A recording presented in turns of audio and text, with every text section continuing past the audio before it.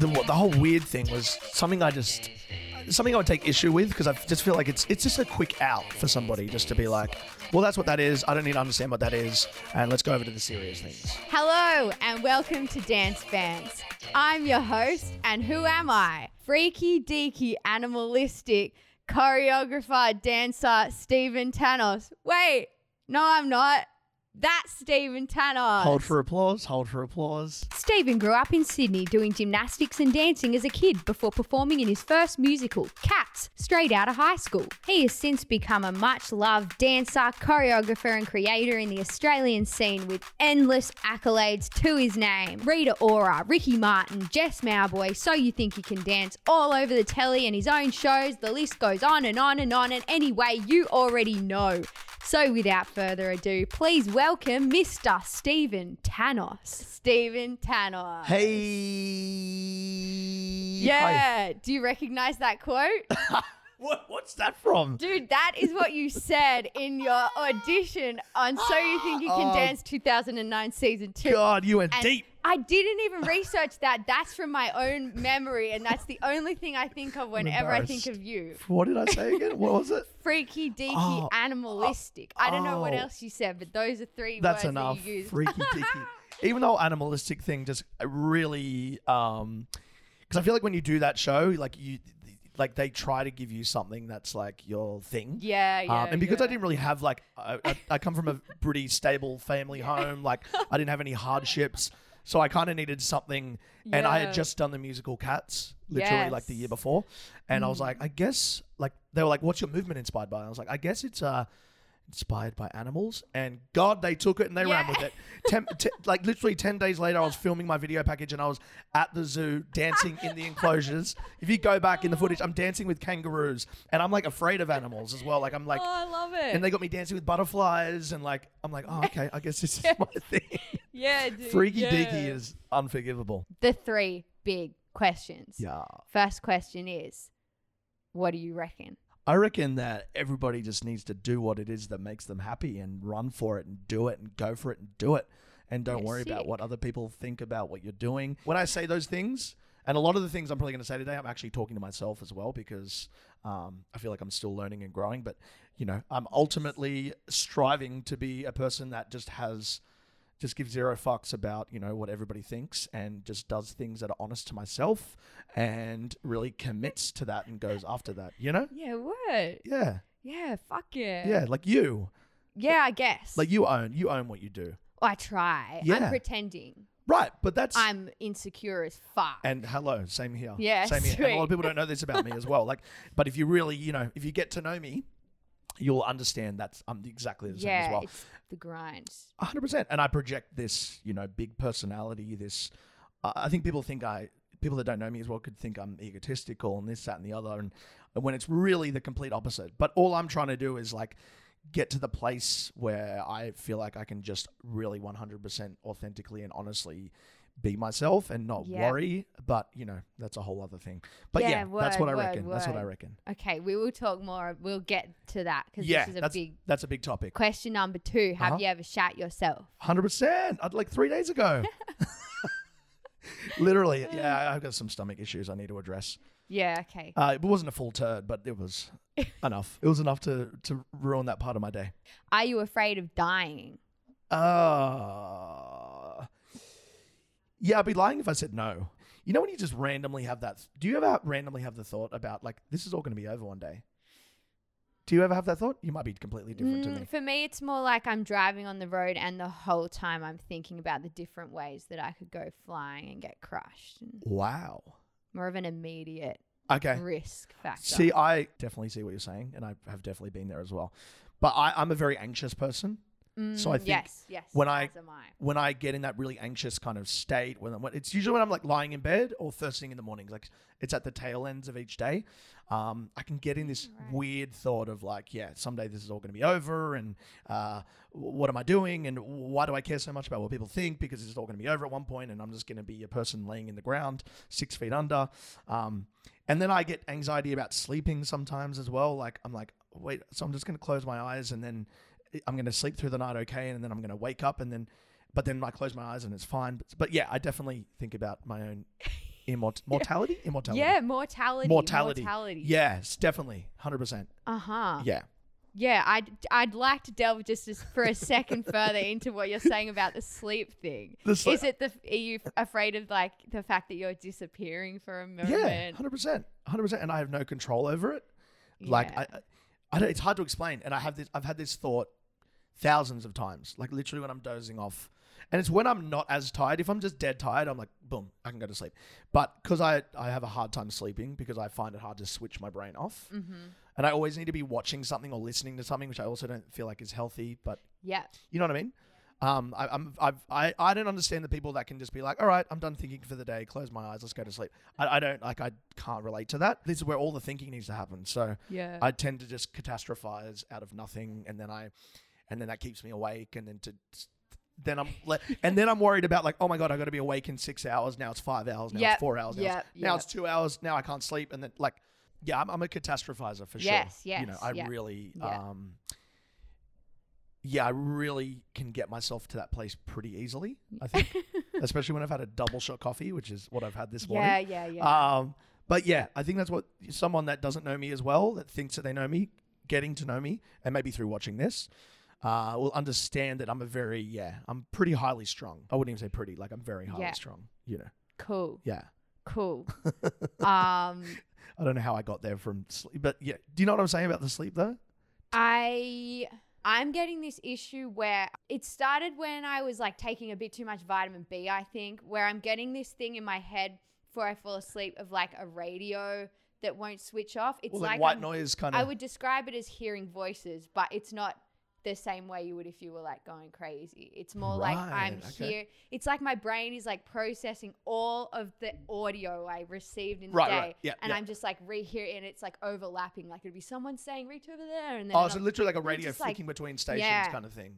Yeah. Wow. And I can't switch it off. And that's the same it's not if I'm dead tired. It's if I'm like on my way out. What's the vitamin B? Vitamin B is like... It's like energy. Right. Okay. I think I might, like, if I overdose on it. You overdose on that B. Yeah. Yeah. Wow. Yeah. Yeah. And also, like, just the time of night. It's like that's the time where all of your demons come out. It's a time where you think anything is possible as well. Well, think about all your dreams. 100%. And, like, I also feel like the nighttime is where I'm at my best creatively. Maybe as well. Like, for me, like doing anything in the morning creative is just like a really rough time because I feel like I just feel like my brain still hasn't opened up to anything yet, and I'm thinking about a lot of things maybe, and like where I feel like I kind of come alive a little bit at night. So then to be able to like go to sleep and then just to shut that all off, and especially if I've done something exciting like taught a class or like anything like that, like it's a nightmare.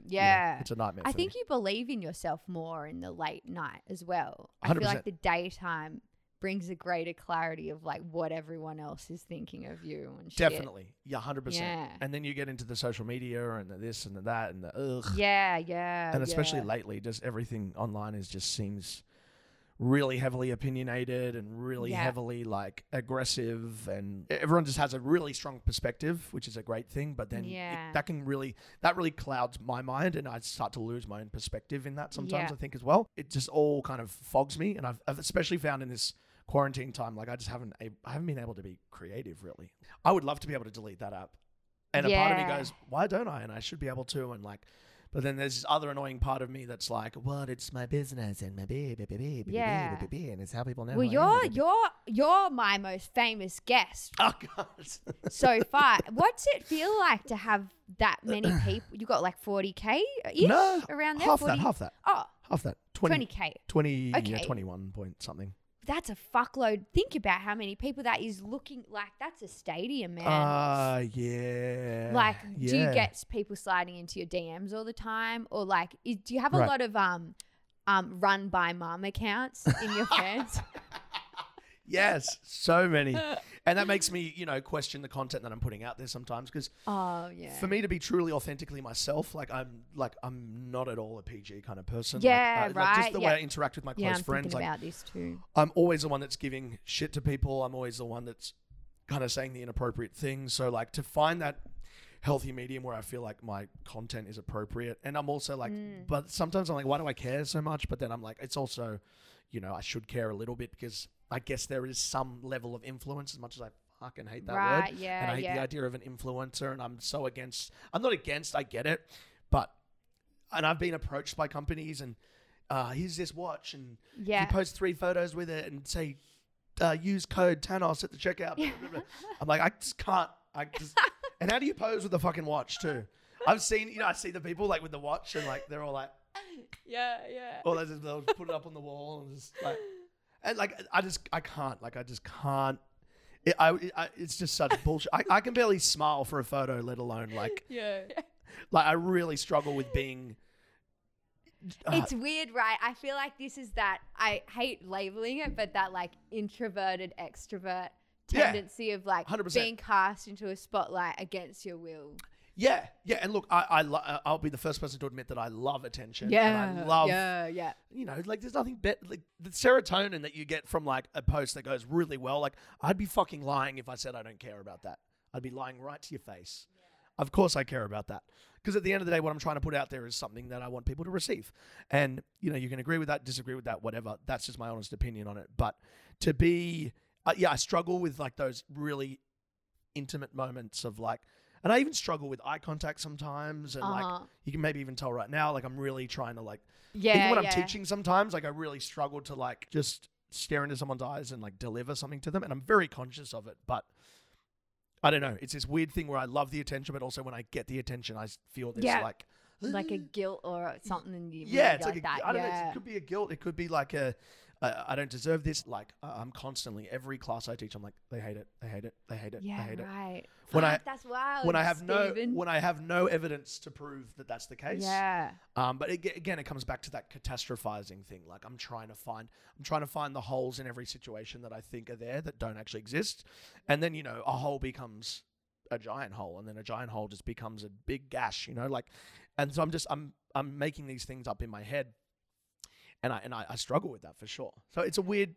So when you're talking about having all these eyes on you, it's something that I have a little bit of guilt about, but it's also something that I love because I love being on stage. I love teaching to, like, you know, some people like to teach an intimate class, and I do. Like recently I taught like my first open class, like face to face, and you're only allowed to have 20 people in the room. It was great because it was just 20 people that I really, you know, loved, and like we could really get into it. But then I also, on the other end of things, like something like an ADF or something like that, like I'd be lying if I said I didn't love teaching 500 people with a microphone in my hand. It's like a rock star moment for me, you know, like, and I enjoy that because it feels like I'm entertaining as well. Like I love all of this. I love, you know, being on a microphone, and I love talking to people. I love like just getting my thoughts out and just projecting. So like, I don't know, it's a weird thing that's kind of all over the board.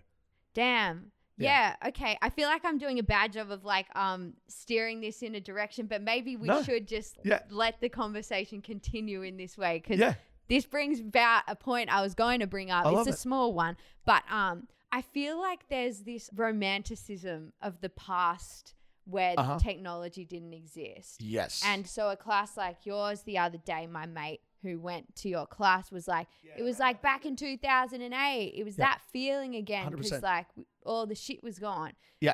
And I find myself having those conversations all the time. But then I think about it and it's like, are we lying to ourselves that that was actually, was there that feeling of like, this is amazing, we love dance? Yeah, but you know what? The thing with anything, the grass is always greener. Like I'm sure when we were back in that time, like I came up as a dancer at Brent Street when I was, you know, 15, 16. I moved to Brent Street when I was like 14 maybe. And look, we had flip phones, you know, like I'm 31 now. So this is maybe 12, 13 years ago. We had flip phones. I didn't really record. Like it wasn't a thing to take your phone into class and like, and film each other. So all you had was your ability to kind of push yourself and the mirror in front of you and the people around you, because you were really forced to engage with that.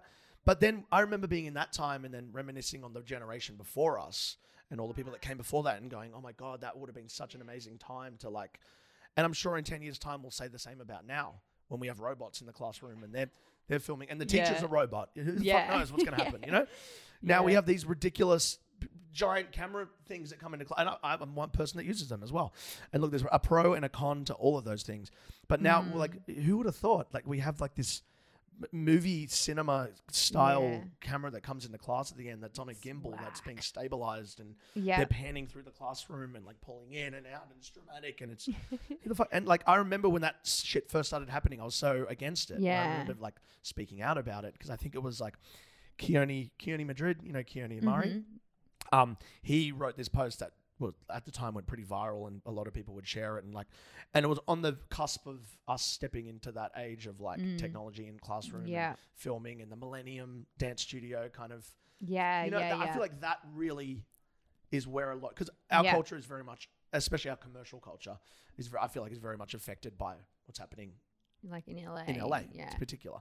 And the Millennium was that first studio that, you know, now it's everywhere, was that first studio that would bring in those, you know, high production quality cameras and would film every class. And, you know, all the people would be in the background so you can see how many people are there, and it'd be a party. And then the little 4-year-olds doing the twerking, and like they're filming it and they're panning in, and like, you know, and I feel like, you know, that very much informed what we were doing, and I was so against it. But then I kind of got to a point where I was like, I started introducing it to my class, and then I felt so much guilt about doing it. But then I saw everyone was doing it, and they're like, "Is this the wrong thing? Is this the right thing?" But the class the other night, I was like, "There's no way I'm gonna bring a camera into this class." Like, there is footage from the class. I filmed it on my phone, but like it might have been a mixture of the fact that we haven't danced in a room together for so long as well. Like, it just felt like the minute everyone walked in the room, there was this excitement.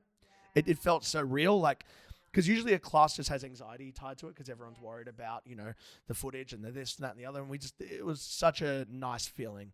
And I definitely agree with that. But like, you know, how do you balance that with what you think you need for now for your content and this, that and the other? And it's hard to think about. Yeah. I feel like I need to go back and I need to make a start to this podcast where I think I need to deliver the research I've done on you. We dived straight in. Yeah, we really did. Yeah. I'm looking forward to this.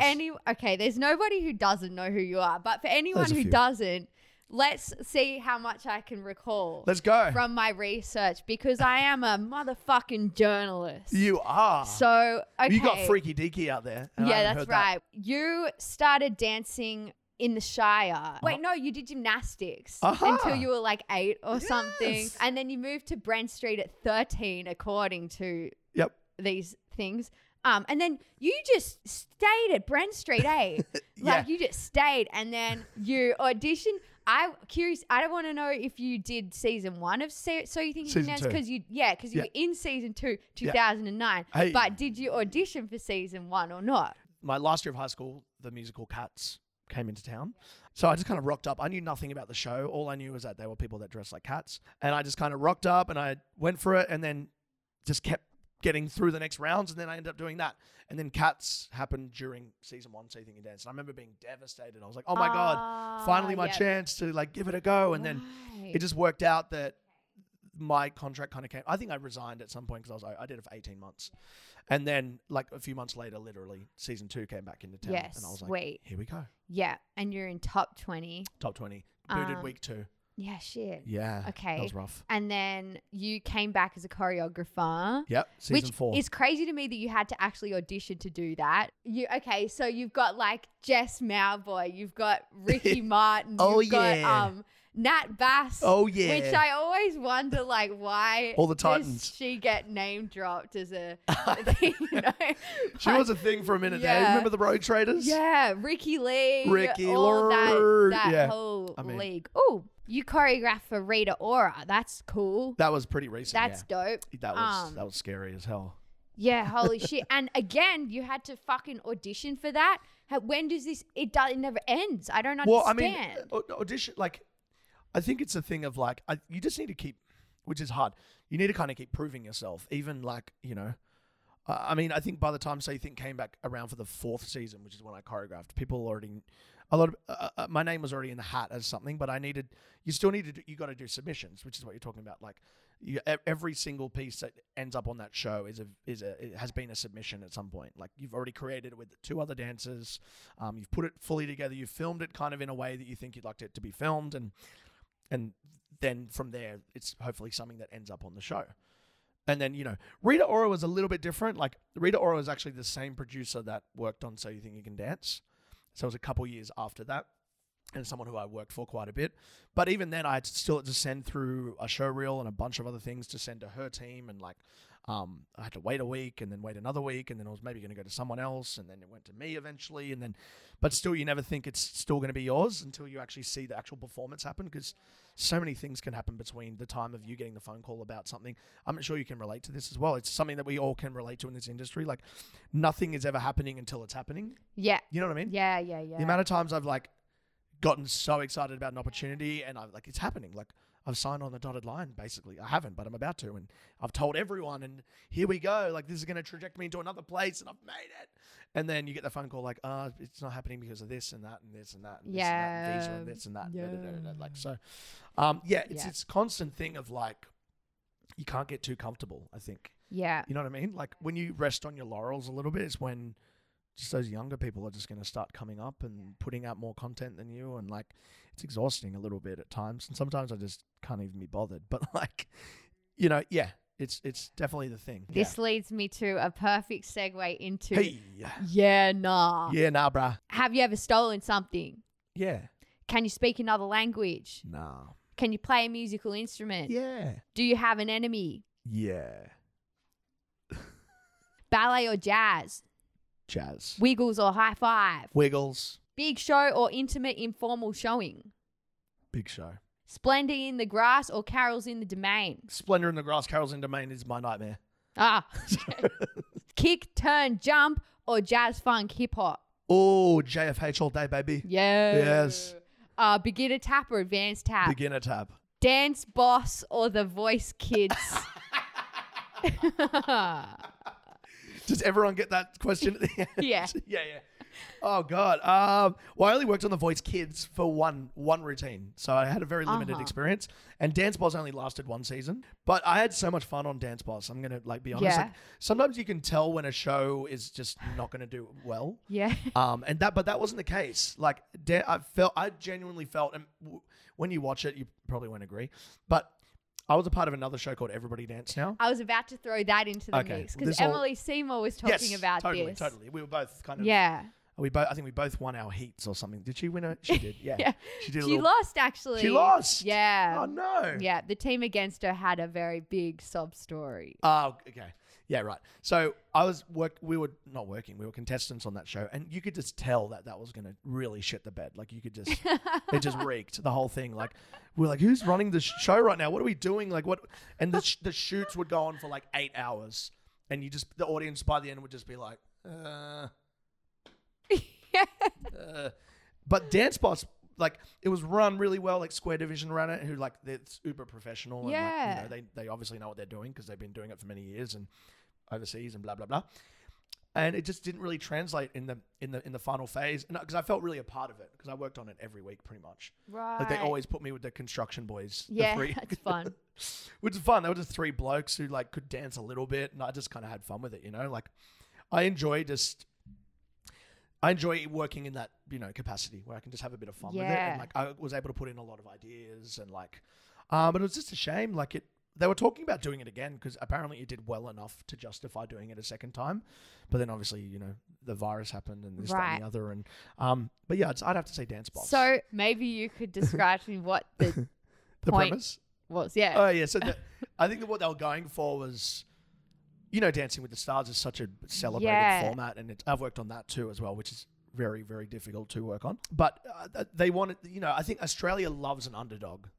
More so than any, like, just, it's always the Shannon Knowles, the guys from the country. It's always that person that's got that story, and that's really what drives people to, you know, vote for somebody, I think. So they wanted a whole show based on, you know, these people that aren't dancers, even though a lot of them kind of were. They're tradies, they work at a hospital, they work at Macca's, and they wanted to really celebrate the underdog, you know, glamorizing them and making them feel sexy and special and cool. And like, I don't think that fully came across. And then maybe the team that won it was like, they were already such a well-formed kind of hip-hop crew that would just smoke it every single week. And like, yeah. Well, I've been thinking about how can we make dance appeal to the masses? And I don't think we've worked it out yet. I mean, what's the formula with Dancing with the Stars that works? Why does that work?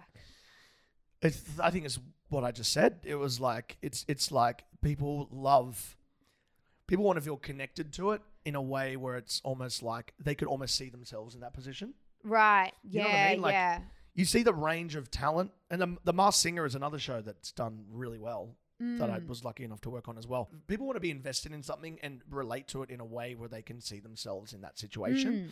And that's something I always try to strive for, but I don't think I've ever really fully hit yet. But you're right. Like there's so many pockets of dance and entertainment and dance that people love, and there's so many niche little things as your contemporary scene. But then Sydney Dance Company will fill a whole house 5, 6, 7, 8 times a week. But then something that's more commercial might not go as well. Like a musical really hardly ever lasts in Sydney, I find anyway. It does better in Melbourne and other cities. And I don't know, it's a hard thing, but then something like Tap Dogs. Yeah. Because they're blokes, they're blokes that they look like they've just been eating a meat pie sitting at a construction site on a smoko, playing around on a little, you know what I mean? There's this element of like approachability to it. Yeah. Where it doesn't. Well, this is one point, but then the confusion for me is like when that gets conflated in our entertainment industry with this idea of like glitz and like the stars on Dancing with the Stars are like our stars. A lot of the people you'd probably go, I don't know who that is. 100%. Yeah. And I don't feel like that's working. And I feel like that's kind of what they tried to do with these different dance shows, like 100%. turn us.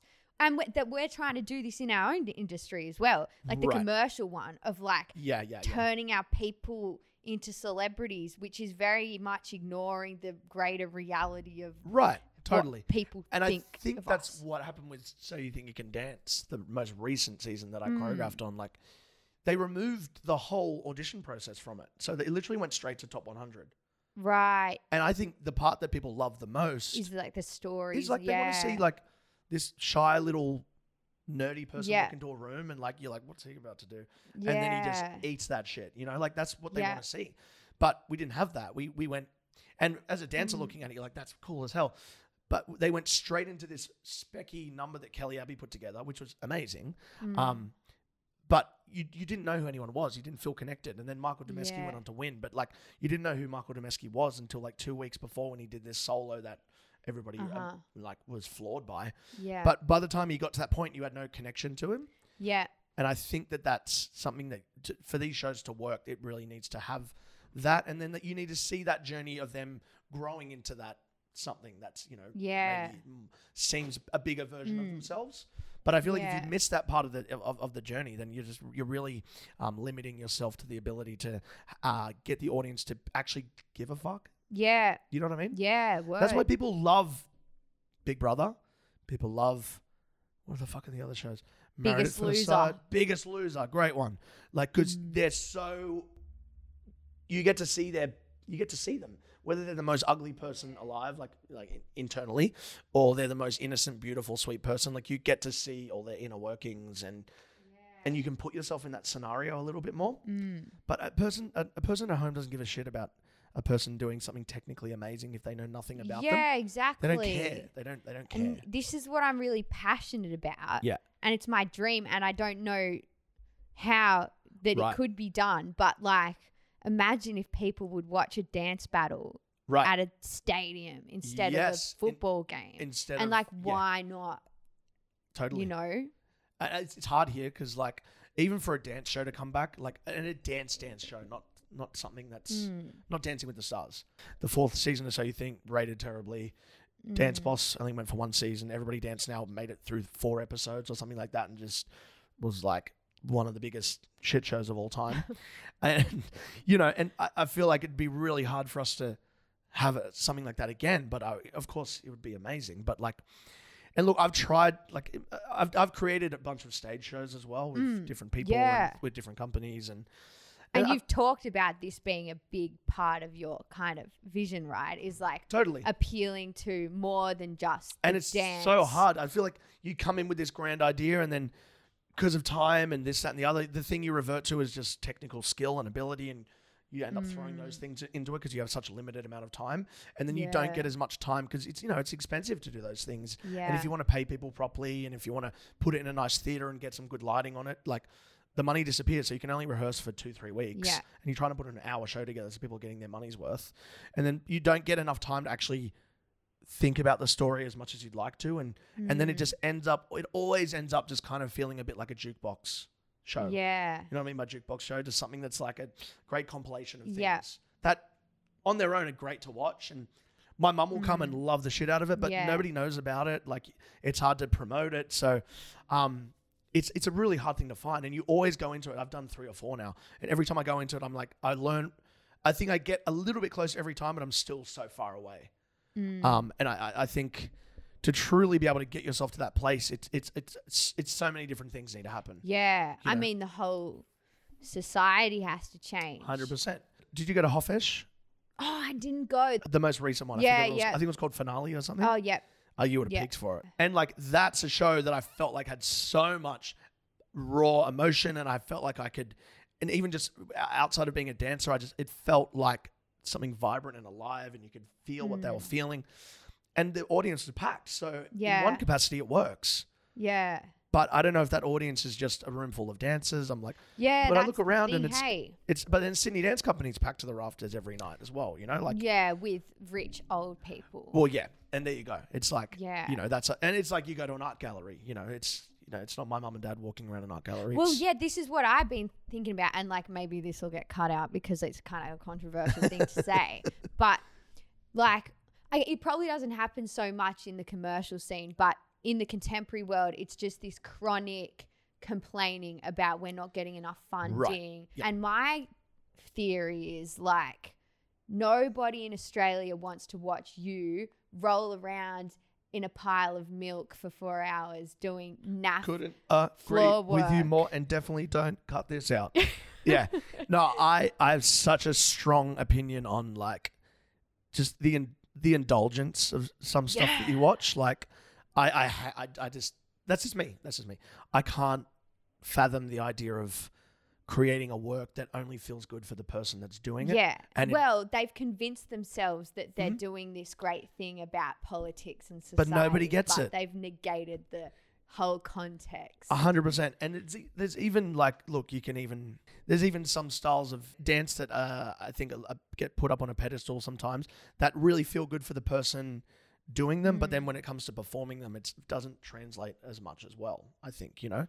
And I think we get caught in the trap sometimes of putting a dance show together that feels really good for the cast. Yeah. And that they have their own journey with. And everyone always wants to talk about the journey of how did you get there and how did it feel and how are the rehearsals? Was it inspiring and this, that, and like, yes, that's important, but the director, the choreographer, we should be inspiring the people who are doing the show to actually be able to project those feelings that they're feeling and send them out. Yeah. You know, 10, 20, 30, 40, 50, 100 people deep. And I just can't sit through something that just feels like I'm not being led into it. Yeah. And I feel like there's so much of that. That's my judgment of like my good experience of a show is how much thought outside of the show is going on in my head when I'm a spectator. 100%.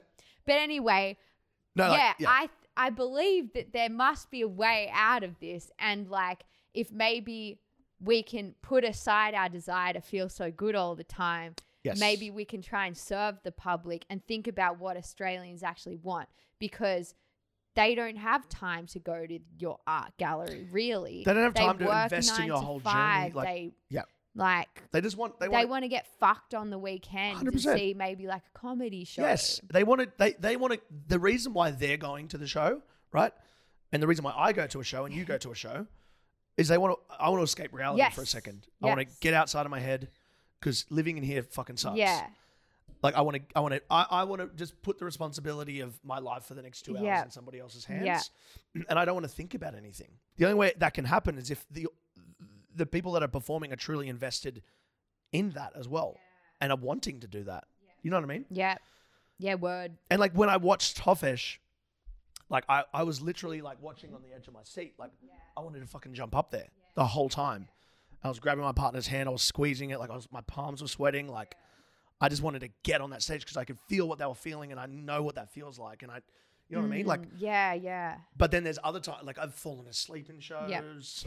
I won't say what shows, but I got invited to the opening night of this particular show and the director was sitting fucking 5 or 4 seats away from me. And I'm like, You know, when you're in that, like, when you drive sometimes, you're like, I got to pull over. Like, I was in that zone, and I would just nod off for like 10 seconds at a time to be like, holy shit, I'm awake. And then like, and that's not a good thing. Yeah, You know what I mean? yeah. Something's going wrong if that's happening. Yeah, you yeah. know? My god of dance, Ohad Naharan, once said, I don't know who that is, and I need to know who that he's is. the head of Batsheva Dance Company, I know or what that is. Gaga style. You ever heard of I've that? heard of that. Movement technique language.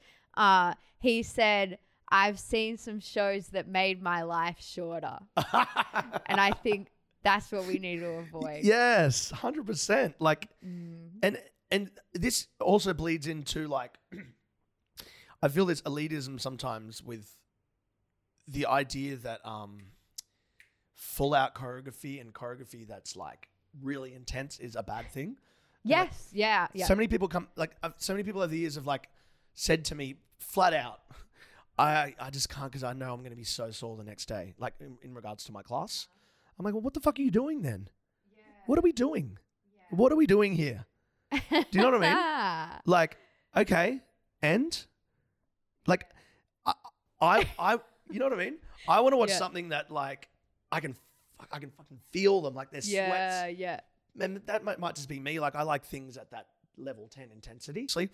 But you watch my work and you know that those dancers are going through it. You can hear them. Yeah. You can see the sweat. You can see the blood sometimes. Yeah. You can, you know, it emanates. And I encourage my dancers to be vocal and like, you know, just let it be. But you know what I mean? Like, I'm like, so like that for me is that, but that's, you know, that's my opinion. I think you need to keep yourself in check, I think, with anything like, but especially with what we do, because it can very much, and I've fallen down this hole many times. You can very much fall into this self-indulgent, pulling yourself off phase of like where everything that I think of is just the best and I'm amazing. And oh my God, I can't believe I thought of that. Like what? Like you need to check yourself sometimes and get. I always like to think that I have a good grip on reality. I could be wrong, but I feel like I do. And I always keep myself in check. That's why I can be a little bit self-deprecating, this, that, and the other. I'm just trying to beat people to the punch sometimes. You know? Like, you know what I mean? Yeah.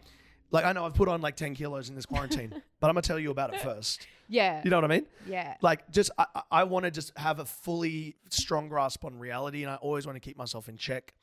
And as much as I don't want to hear it sometimes from people, I want to be given honest feedback from people that I care about, as much as it sucks sometimes and it hurts me. And it's hard because of social media, we've been, it's a lot harder now to form your own opinions and to form your own ideas that are truly unique.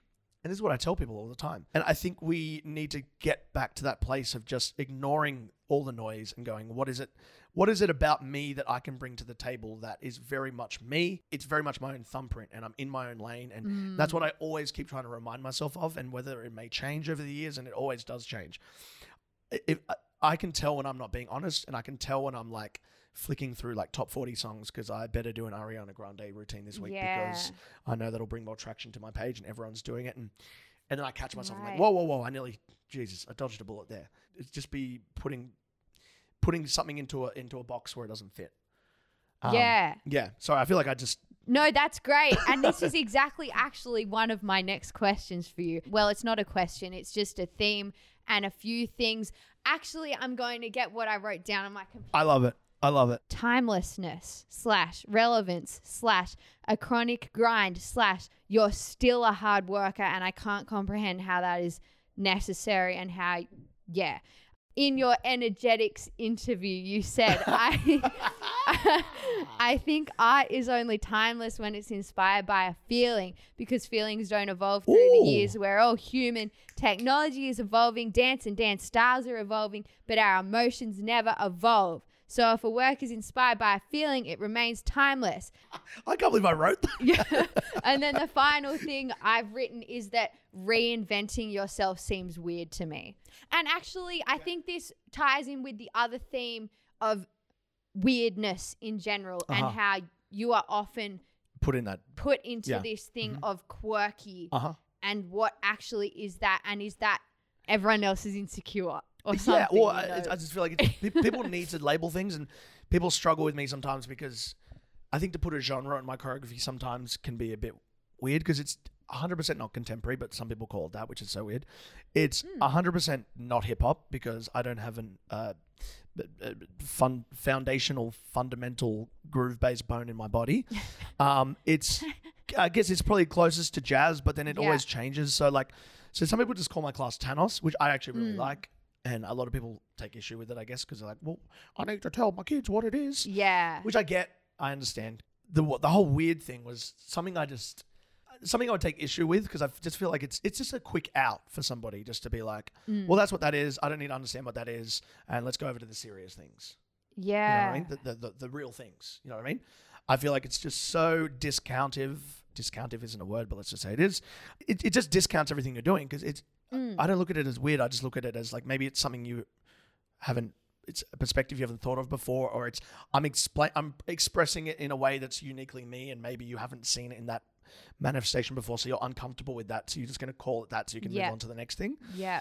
It's just so discounting, I think. You know, like there's so much effort that goes into my work. Yeah. And like I care so much about the details. Like if you're talking about the short films that I've done, like I couldn't spend more time on them if I tried on every element, like and fork money into like the lighting, the locations, the pre-production music, the post-production music, the video work that I do with Luke, and like the editing. Like I'm across all of the things. Like I spend all my time with all of those things, you know, like, and I'm sitting in with them. Like I want to be involved in every process, and then to just go, oh, that's quirky. It's just like, what? No. Yeah. Look into it a little bit more. Everything that I do, I try to, you know, like what I said in that interview, everything needs to start for me when you're talking creatively from like a base emotion or from a base moment that's happened, or a feeling, or say it be like I had this piece that I choreographed, which I always talk about, which I'll stop talking about at some point, piece to a song called Run Boy Run, which ended up being on So You Think You Can Dance. And the whole premise of that was, you know, experiencing something for the first time and the enlightenment of that. And the way I chose to express it was through this quote unquote quirky, you know, animalistic kind of movement that at the time maybe was a little bit kind of new because it had a contemporary kind of feel, but not really, but it was also very musicality based. And I chose to express it through this fictitious way of like, these people are trapped in the desert, you know, and everything's just, you know, weighted down and aggressive and desperate. And then eventually, you know, at a certain point, the clouds kind of come across and then rain starts to fall on them, which they've never experienced before. And that euphoria that you experience when that person who sees snow for the first time, or that person that's colorblind that experiences color for the first time, or that person that could never hear and then they invent this device where they can hear for the first time. You know, you watch those videos and like, I wanted to kind of put that out there, and that's what that was. But if you just look at that from a bass perspective, you just see this tribal kind of dance with drums and with a stick and that's all a lot of people get out of it. Yeah. But if you really like just let yourself get invested in it and try and look beyond that, that's just the way I'm telling the story. That's what I want people to feel from that. But then to look at that piece of movement and just call it like, you know, quirky tribal, is just a really hard pill for me to swallow, because I'm like, no, I put a lot of thought into that. Yeah. And I really felt it, and the dancers really felt it, and like I explained it really, you know, like, so it's a weird thing, but look, I get it also, because sometimes things just need to be labeled for some people. So people like me would see you now and they go, it's Stephen Thanos. And without knowing much about your past, they just, I don't know what you would assume, but it just seems like you just kind of have just been on the upward since you were a training dancer, you know, and there's a lot of work that we don't get to see behind that, and a lot of like big failures and a lot of shit days and things that would be nice to relate to if you could tell me how you've been a failure so that I can feel better about myself. Yeah, no, I can totally relate to that. And also seeing like a packed class that you have.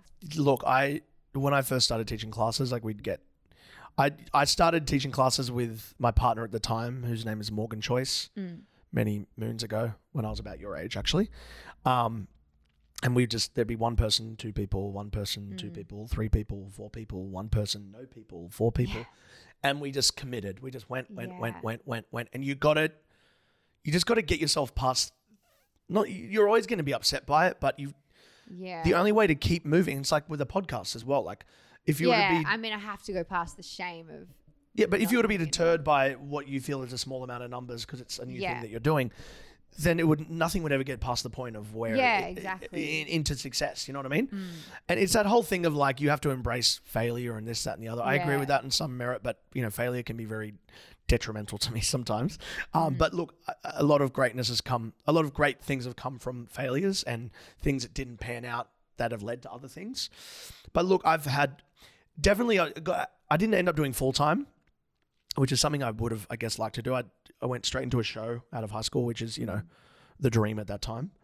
And then from that came So You Think You Can Dance. And then from that came Fame. And then kind of had a few years. And then I started getting into choreography. But in that kind of middle zone, I was still working as a dancer, but I just finished Fame, and I feel like I had a really hard identity crisis because I was still with Morgan at that time, and she was one of the most booked commercial dancers. She was on every job. This is when Square Division were like really the thing. They were still here. They were like, every job was Square Division. And I just wasn't in that circle. But I also knew that I was different, but I found it hard to want to be in that circle, but I also wanted to be in that circle. Yeah. You know what I mean? Yeah. So even doing the gigs, I wouldn't be fully fulfilled, but not doing them, I'd have FOMO kind of thing.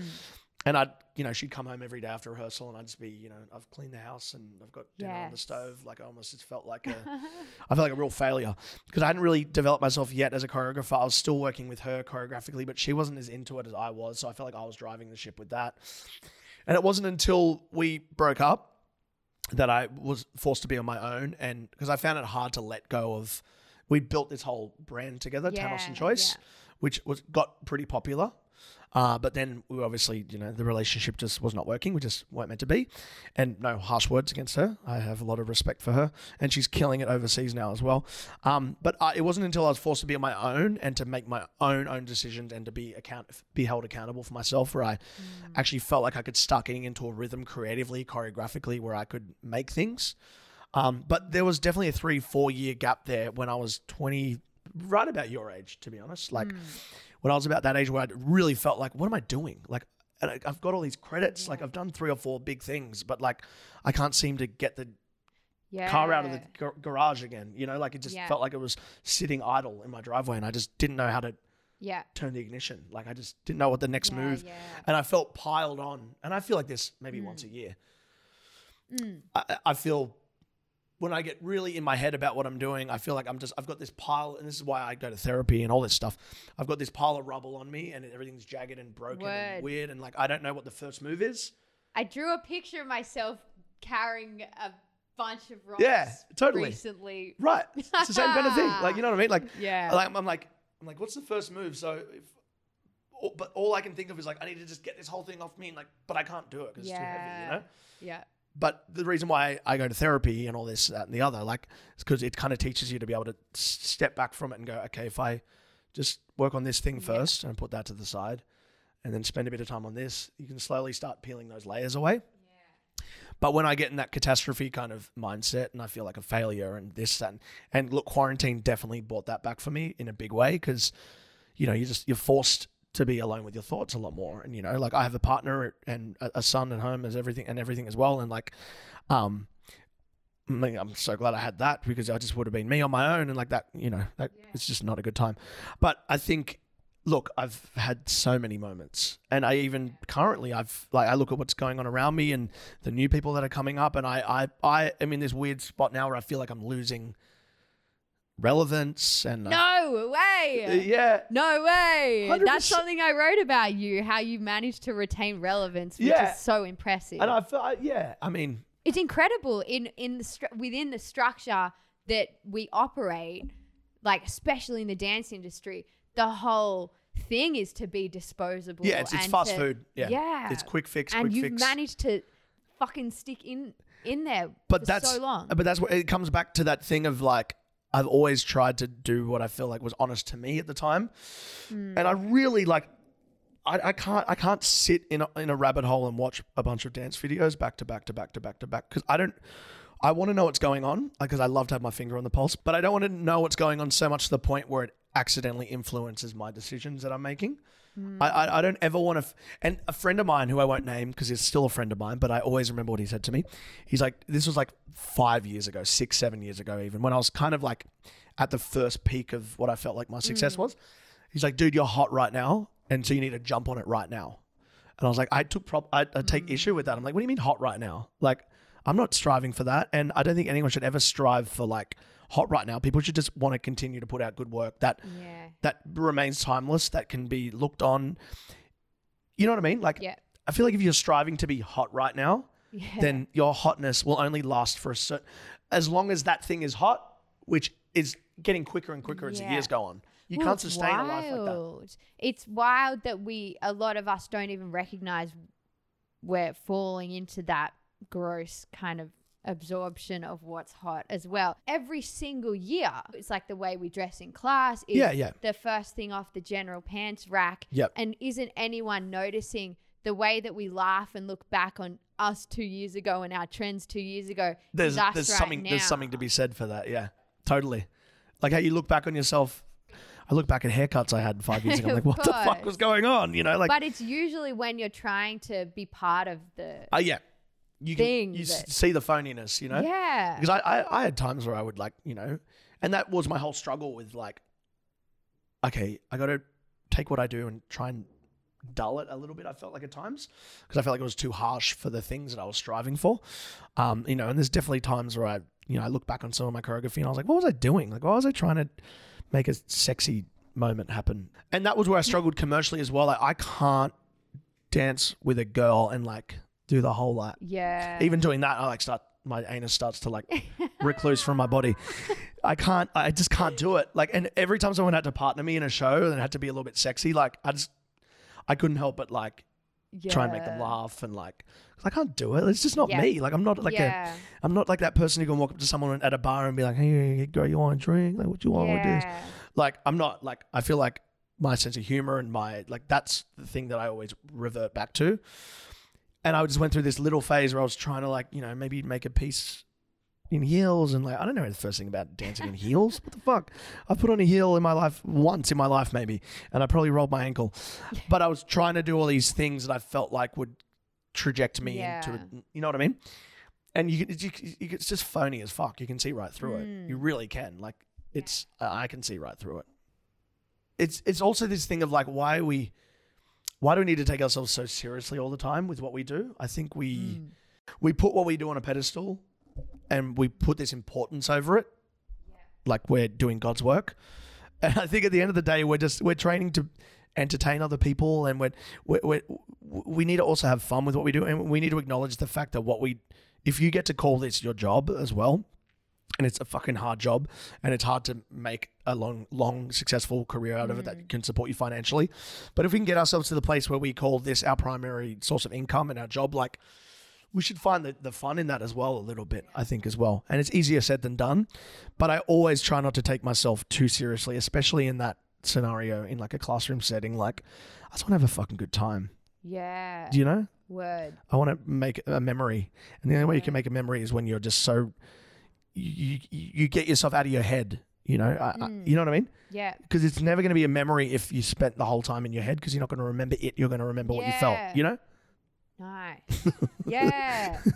I feel like there's a reason that, you know, people really do only say great things about you. Hey. Oh God, I'm sure there's some that don't though, for sure. From what I've heard, you know, there's like, you know, and it's interesting that you mentioned that you have to be careful what you say in front of kids or what. I mean, you didn't really say it, you know what I mean? Because I see you and I go like, fuck. How's he done it? But he's done this thing where you've made yourself the single entity and you're not attached to any brand or movement or place. And that's really cool. And this is something I'm pretty passionate about as well. Like, I think the amount of times I've been asked to have exclusivity to things and to places and I just get this feeling of dread. Like, I want to be able to get myself to a place where I just feel like anyone can access me. Yeah. Not to the point where I'm overly accessible and I'm just getting drained all the time, but like, I want to, like, I'm also my own brand. You know, and when someone tries to get exclusivity from you, they're saying, we need you to boost up what we do. Yeah. And I don't feel like it's reciprocated, even though if that person can give you 100 incentives, it's never truly reciprocated. And I feel like it's important for me to try and have a good relationship with as many people as I can.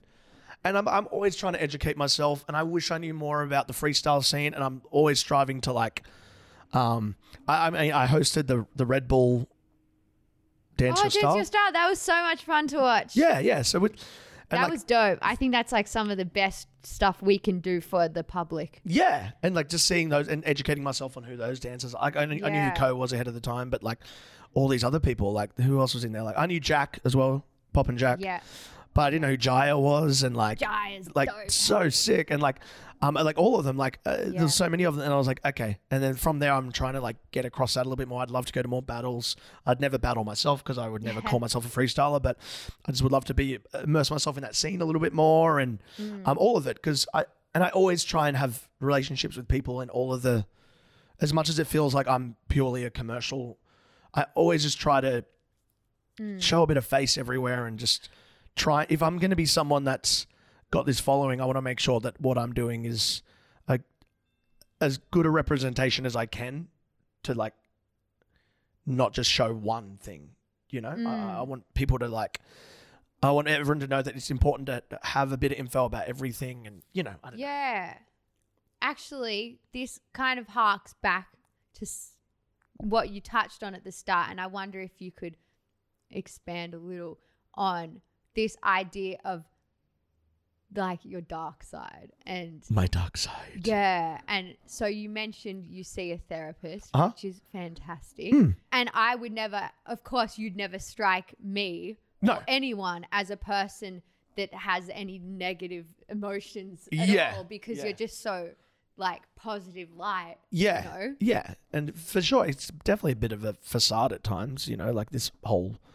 But it's what I revert. It's just it is natural too as well. Like, but sometimes I'm not feeling great at all, and I need to get out there but I always need to feel like I need to deliver this certain amount of energy that I've been giving off for the last 10 years. I'm talking about like getting into a classroom when you just have had a really bad morning and you've been anxious, and you just got to shake it off. And sometimes I can, sometimes I can't. But I think through doing therapy, what you learn about that whole thing is like being able to it's always being able to like embrace those things and acknowledge them, and then trying to dissect them and actually see what's real and see what's fake. You know, a therapist will always encourage you to address every part of your personality, and especially those negative parts, because you're there to try to unpack them and understand why they exist. Yeah. And the only way you can understand something is to actually acknowledge it in the first place, you know? And I just spent years of trying to suppress this thing down, and it would come out in these big anxiety attacks, which I don't have anymore. Yeah. Because, I mean, I take a bit of medication and stuff now too, which is always, you know, a good little leveler, but a very small amount. But beyond that, like even that aside, like I think it was only until I started seeing a therapist that I was able to like address those things and actually let them, because then all you do is bottle until that bottle needs to get some air into it, you know, and it needs to explode. But what you do now is you learn, and I'm still learning, and I have my good days and my bad days. You learn to just address things as they come and don't push them aside. Like, okay, why am I feeling this way? I'm feeling anxious. Let's actually like look at this black cloud that's going on in my head that's fogging everything, and start to understand what I've done to kind of get to that place. Yeah. You know what I mean?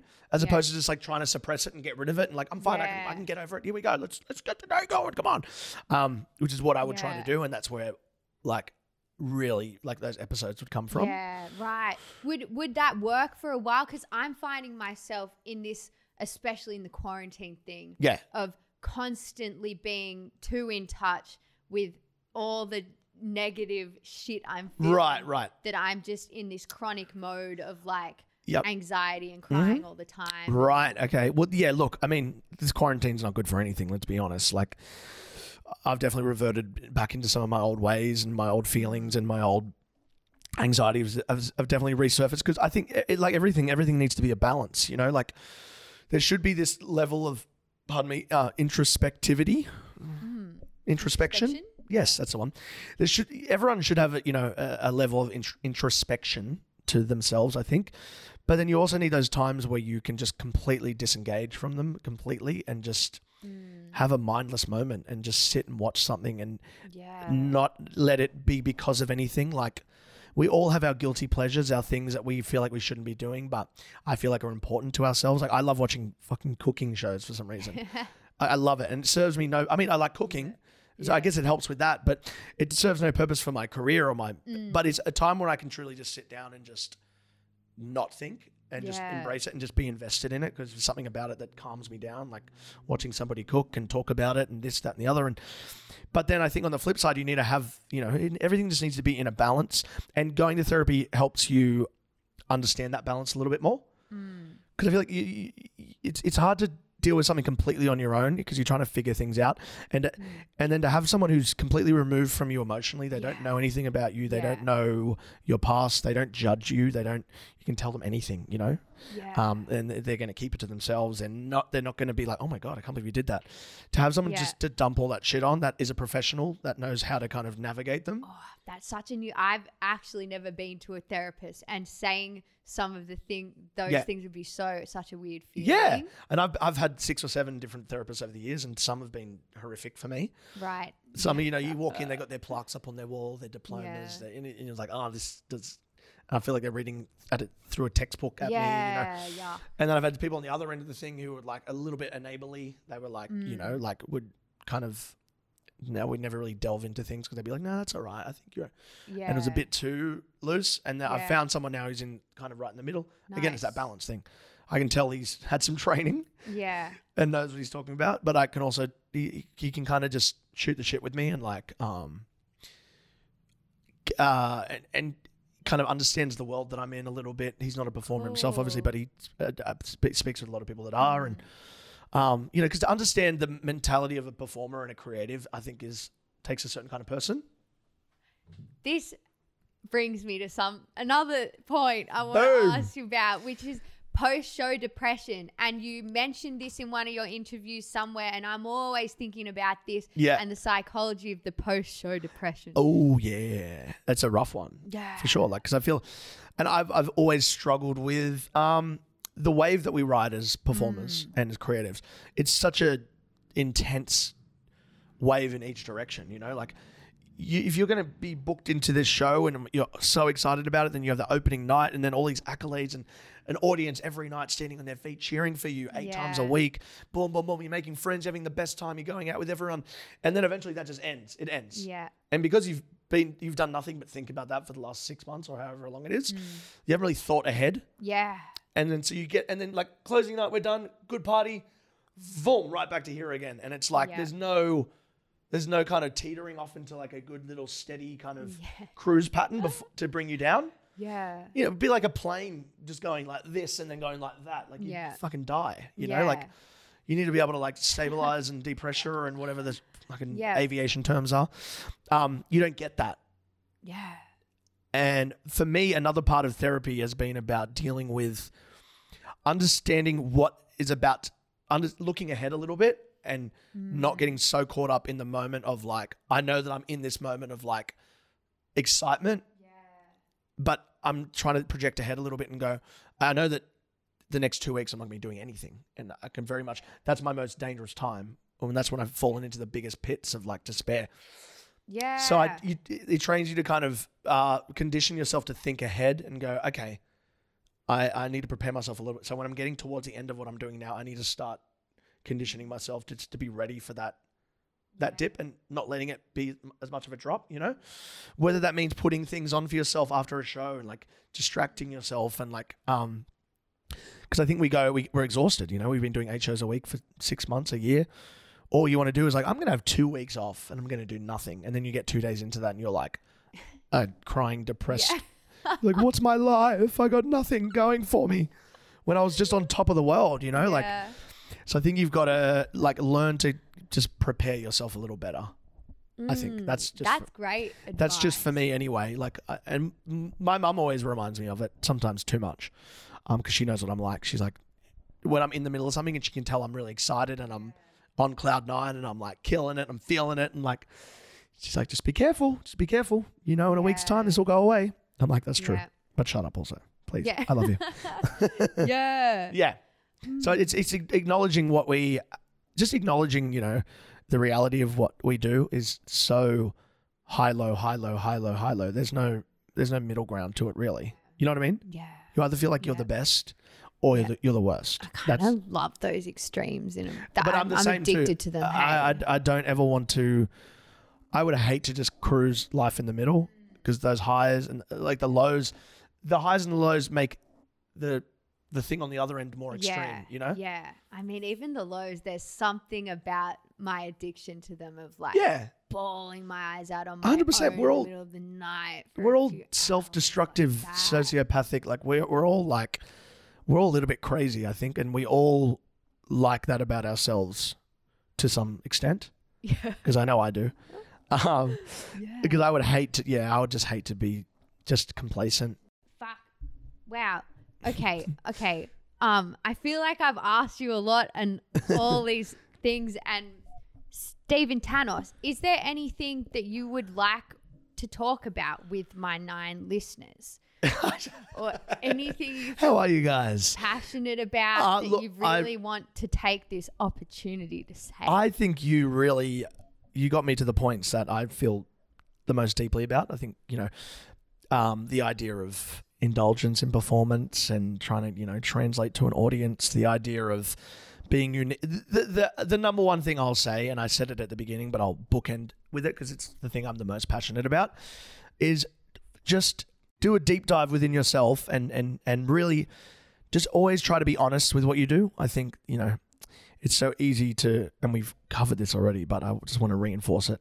It's so easy just to kind of get into just autopilot and go, this is what I should be doing, so I'm going to do it. And it's not even about finding, just allow yourself to just put yourself in a natural state where I'm like, this feels honest to me. This is what my gut's telling me. And then go with it, run with it, and commit to it. Like commitment, I think, is the most key thing we can have in this line of work. Because if something's committed, it's undeniable, whether you love it or hate it. It's something. But if you feel like someone's just kind of half committing to something, they're a little bit afraid. Audiences are smarter than, we give them credit for. They can sense, when something is just being contrived. So just find your true self and run for it, bruh. Yeah. That's the most important thing, I think. Sick. Yeah. All right. Thanks, Tanos. Thanks. Where that was can so much people fun. find you? Erskine Park. No, I'm kidding. Stephen Tanos. StephenTaNnos. On the old gram, on the Facebooks, on the YouTubes. I'm around, guys. Come say hi. Don't be afraid to come say hi to me. Come say hi. I want to chat to people. I love to connect. And if I don't know you, come up, introduce yourself. I love it. And come to my class if you can. And if you want, I'm only allowed 20 people at the moment, but I'm going to keep committing to it until the number goes up. And I just love to see new faces in the classroom and people that think they can't do my stuff. I'll make sure you feel comfortable and facilitated too. And yeah, Word. That's it. Thank you so much. This was so much fun. Thank you. I had the best time. You're the best. Sick. Yeah. Ladies and gentlemen, what you have just heard was the 10th episode of Dance Bands. Can you believe it? We've made it so far. I'd like to thank all 9 of my listeners. You can subscribe and follow the Dance Bands show on Instagram or YouTube, or not do any of those things because it's your life and you get to choose what you do in it. Bye.